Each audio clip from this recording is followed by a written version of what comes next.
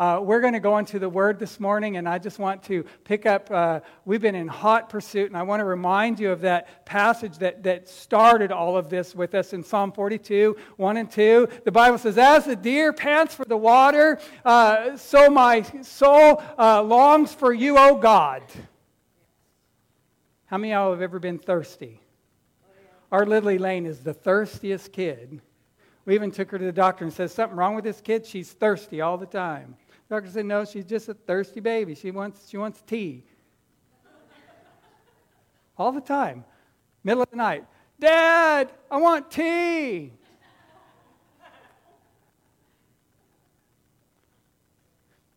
We should be so thirsty for God. We should have that desire for the living water to come and to fill our lives, for the Word of God to enrich us, for the Spirit of God to flow over us. So he says here, "As the deer pants for the water brook, so my soul longs for you. In a dry and thirsty land, I thirst for you, O God." So I just want to challenge you again and remind you that we have set ourselves. There's a time when you're naturally thirsty, hungry for the things of God, that there's a natural desire that is birthed within you by the Spirit of God. And then there's a time for you to decide as a believer, I'm just going to be hungry for Him right now. I'm just going to be thirsty for Him. How many of y'all choose what you're going to eat sometimes? So why are we waiting on God to go, "Oh, be hungry for me"? Wait for some spiritual move of God to spark a hunger in us. You can decide what you're hungry for. That's right. Sometimes I just want a taco. And it's not always on Tuesday. You can decide to be hungry for God. You can decide when you identify that there is a dryness within you, you can say, "Soul, it is time to desire the Lord."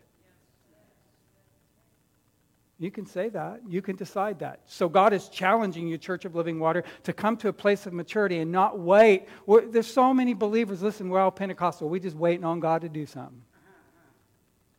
And I think 99% of the time God's like, "Yeah, I'm waiting on you to do something.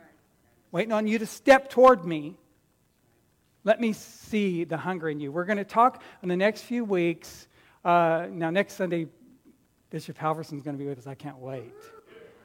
And you have to bring somebody to hear the Word of God that comes through the richness of this man in his life. But beyond that, as we move through August, we're going to have, for the next about 4 weeks, a discussion on what God desires in our hot pursuit of Him. How many understand, if you have if you're married, those of you that have a spouse, you begin to understand what they desire, what their need is in the context of their relationship with you. What does your husband need from you? What does your wife need from you? What kind of support, what kind of role do you bring? What is your strength that is their weakness? Laura and I have learned over the years, many years of marriage, that she strengthens my weakness. She strengthens more of my weaknesses than I do hers. I'm going to tell you just right now. She strengthens my weakness. One of the things that I receive from her is a great expectation of the blessing of the Lord. I didn't have that naturally. I grew up in an impoverished environment, and I didn't know that blessing could chase me down and overtake me. And I, being married to that woman, taught me that there is always something good of God that is coming toward me. And I should expect it. I should expect things to be better tomorrow than they were today. I should expect things to be brighter tomorrow than they were today. And I've just gotten so wrapped up in that now. I'm having fun going to heaven because I know that God is for me. Amen. He loves me. He loves you.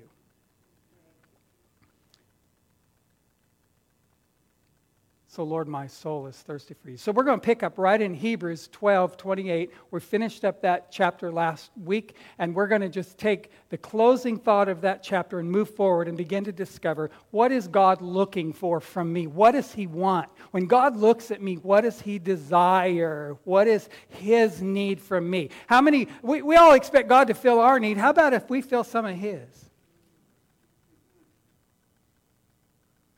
I'm going to let that hang on the air for a minute. How many understand if you...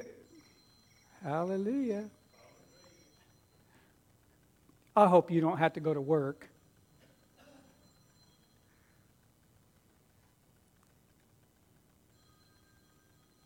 How many understand if you have children and they never call you and they never come see you, you're going to begin to wonder if they care.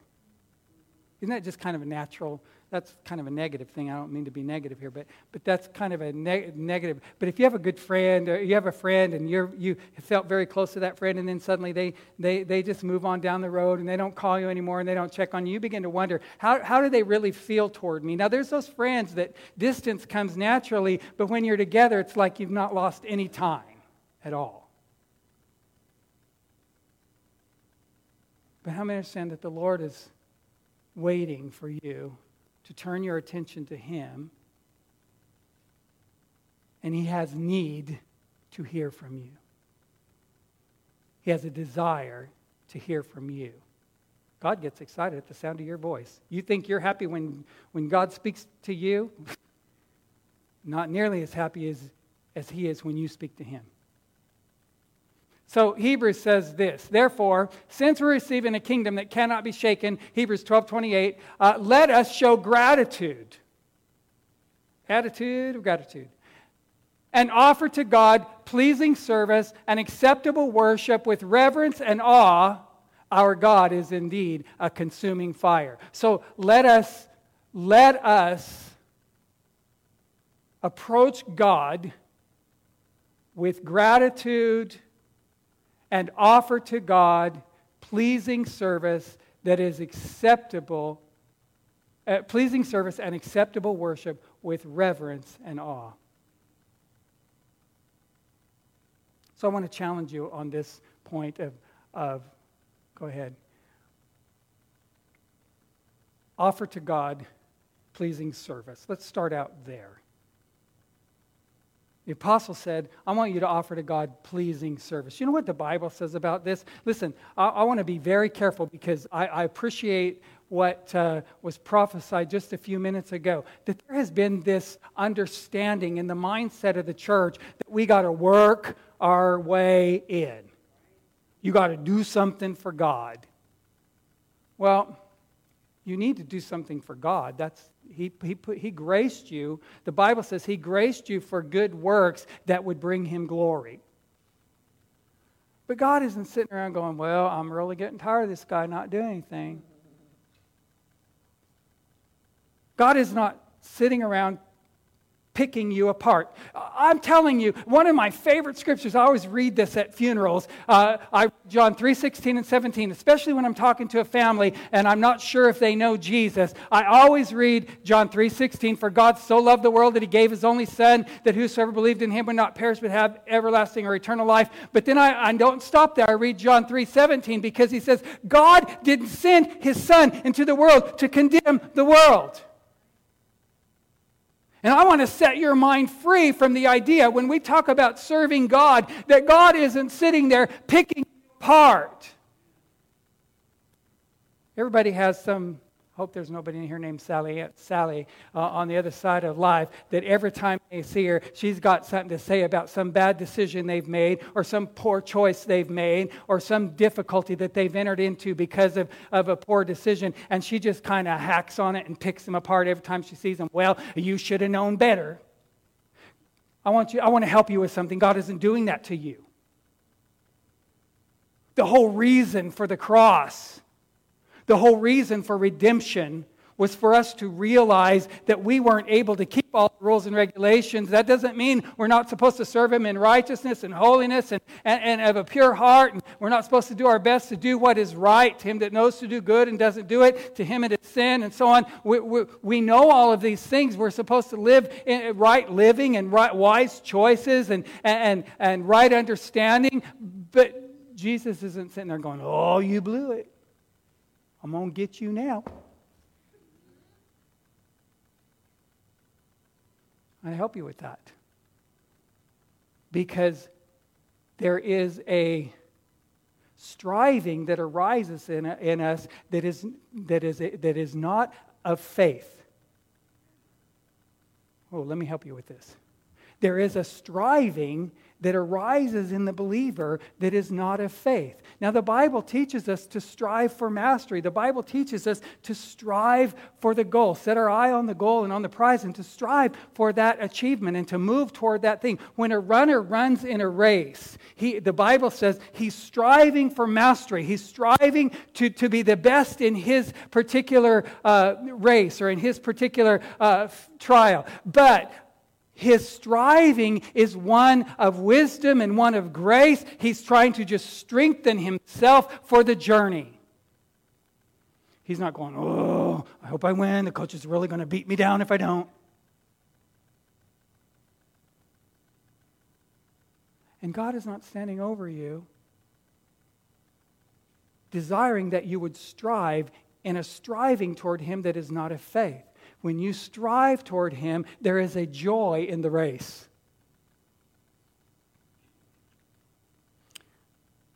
So He says, I want you to offer to God pleasing service. Let me help you with something. Striving to achieve a better place in the kingdom by what you do is not pleasing service. In fact, the Bible says when you do something for the accolade or for special recognition, your motive is recognition, you have your reward. How many want to stand before the Lord and we start throwing out in front of Him the things we accomplished? And He goes, well, you did that for recognition, so you got recognition. Hoorah.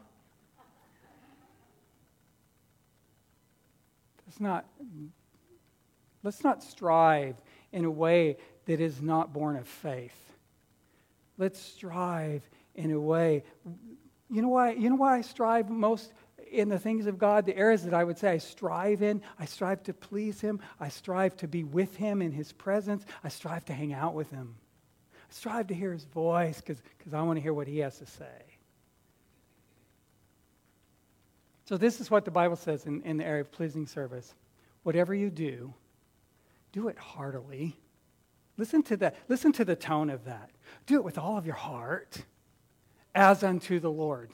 Laura and I were on a trip to some church thing that we had to attend back east, and we got in the car with Roger and Lenny, and we went into a museum that was an old Pentecostal sect called the Shakers.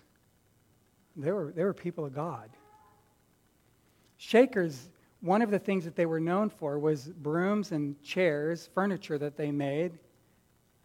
And they were explaining to us that while the Shakers no longer, they were just Pentecostal people. They just shake under the power. That's what they were known for. They'd get in the power of God and they'd just begin to quake and to tremble. Well, that's biblical. So there's nothing wrong with that. Reason that they are no longer around is because they gave themselves wholly to the Lord and they stopped procreating. When they became a shaker, they renounced all of the flesh, and so they stopped having children. Well, how many understand if you don't have children, your organization's going to die? Right? You don't procreate, you're dead. So they went by the way because of that issue in their doctrine.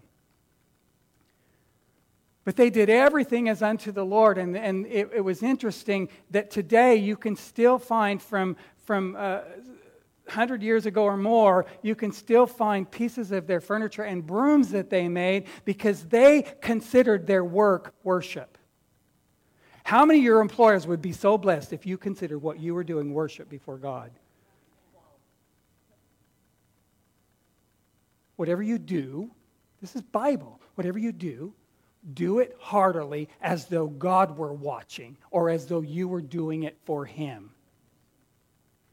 You're sitting down at work and you're writing a report and you're making sure every I is dotted and every T is crossed and every fact in that report is appropriate and correct because you're doing that as though that were going to lay on the desk of God. How impressed would your employer be? You might get a raise.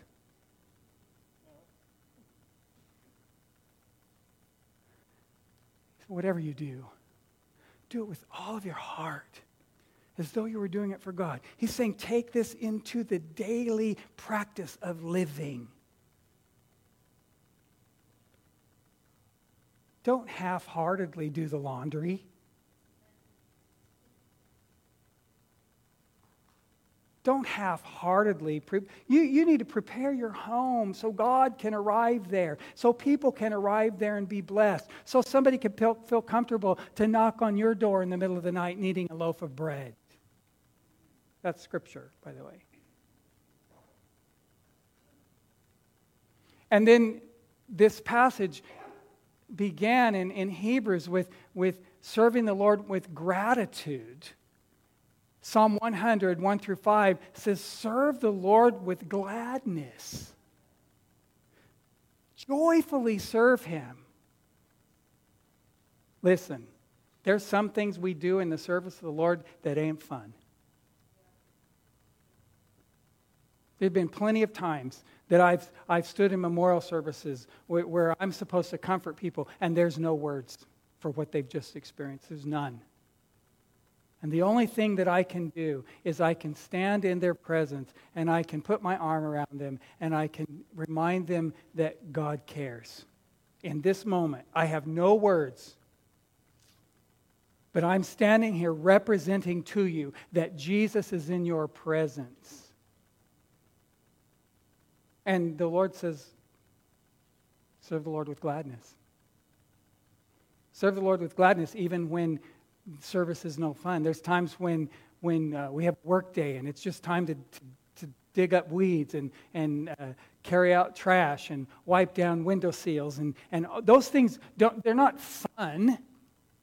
You ever just enjoy washing your windows? It's not fun, but it's in the service of the kingdom to prepare the house to receive those who would come to worship. So we serve the Lord with gladness. So you know what he's saying is, even when it's time to do things that you do not consider enjoyable, that whatever you put your hand to and that you do with all of your might, do it in a spirit of gratitude and a spirit of gladness. Lord, I'm doing this as though I were doing this for you. Is that too practical? Is that not spiritual enough for some of us? When Adam and Eve got themselves in trouble and the Lord began to talk to them, they began to blame their situation on each other. That's right. They lost their gratitude. And they just began to say, well, it was Adam said it was Eve's fault, and Eve said it was the serpent's fault. And I just want to challenge you that the Lord wants to see a joyful heart in the believer, and that's a decision that we make.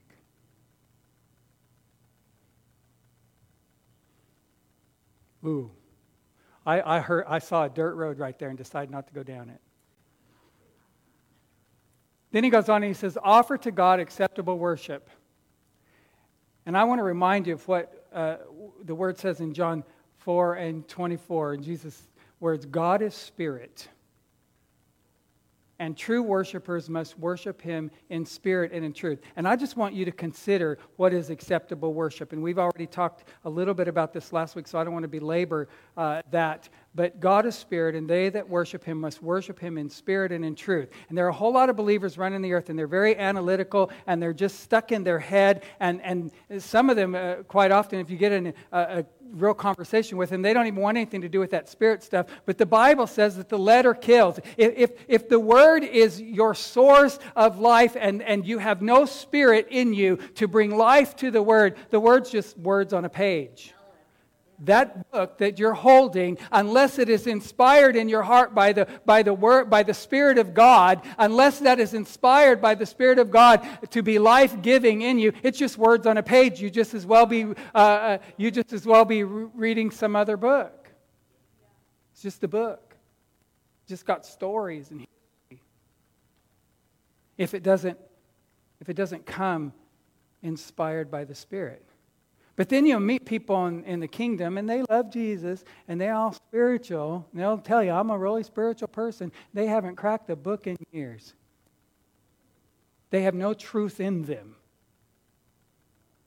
And they just try to live out of what God's whispering today, but they have no foundation in His Word. Listen, I'm so tired of prophetic expression that has no word in it.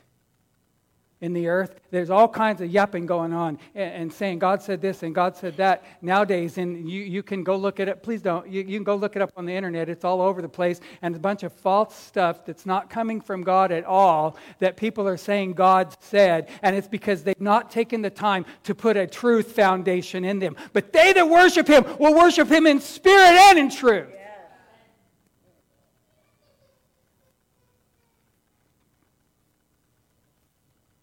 So true worshipers, Jesus said, will worship Him in spirit and in truth.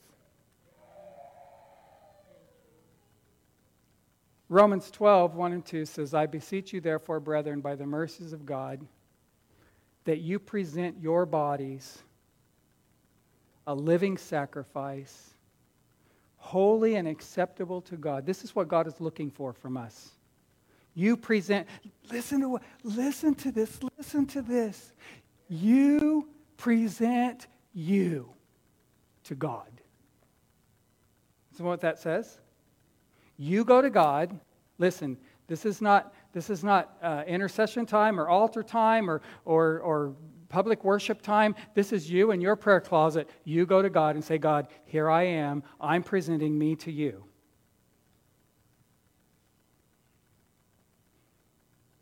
My flesh, a living sacrifice, whatever you ask me to do, I'll do it.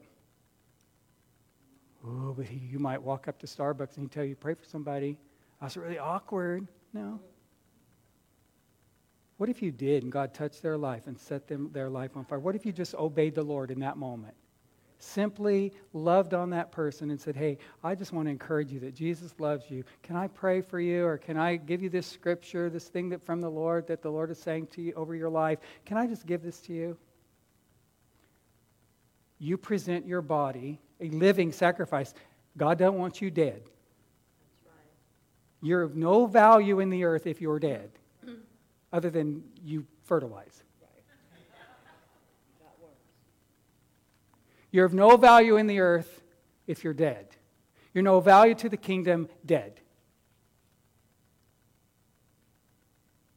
Is that good enough? Present your bodies a living sacrifice, holy and acceptable. This is your reasonable service. And I love the Amplified right here because it says this is your reasonable act of worship.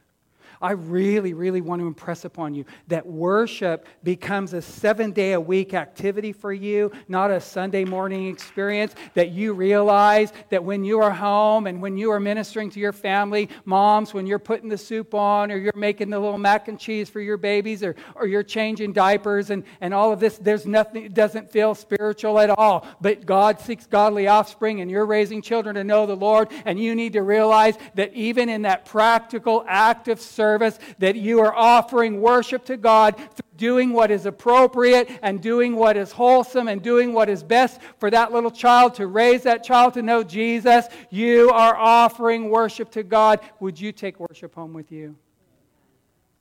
Oh, it don't feel like corporate worship. And I told somebody one time when I'm sitting at the counter helping one of my boys with math, because that's not my strength, I don't feel deeply spiritual at all. But there's a young man sitting there that's not going to be in prison and not going to be living on the streets and not going to be homeless and not going to be broken, that would have been. It's not deeply spiritual. It doesn't feel like the anointing of the Lord is going to come. I'm going to prophesy to him right there. I'm going to learn to do that math.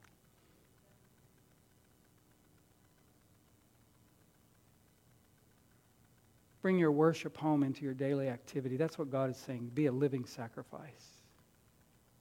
Don't be conformed to the world. Be transformed by the renewing of your mind, that you may prove what is good and acceptable and perfect will of God. That you prove. You offer, you prove. You offer yourself. You prove what is good and acceptable by the way that you live before Him. God is looking for living sacrifices. Let's stand together this morning.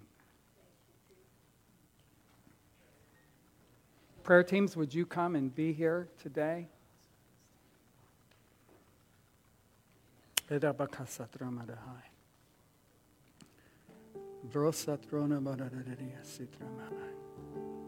Father, this word that we've received today is a maturing word that we need to take home with us.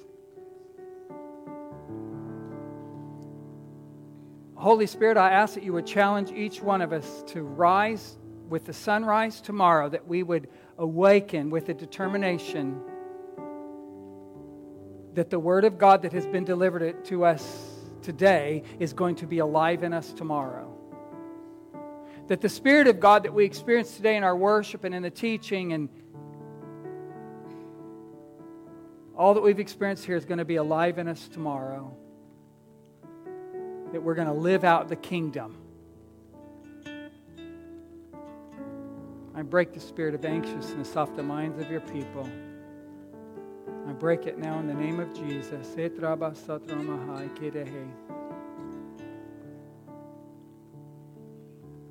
I heard the Lord saying as we're finishing up here,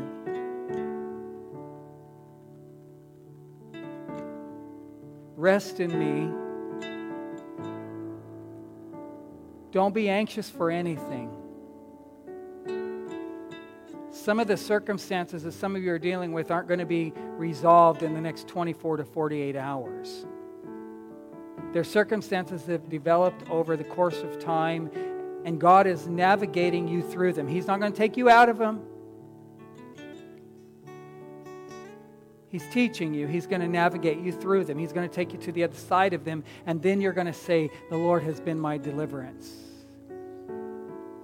But you need to say now, Lord, I know you're taking me through this.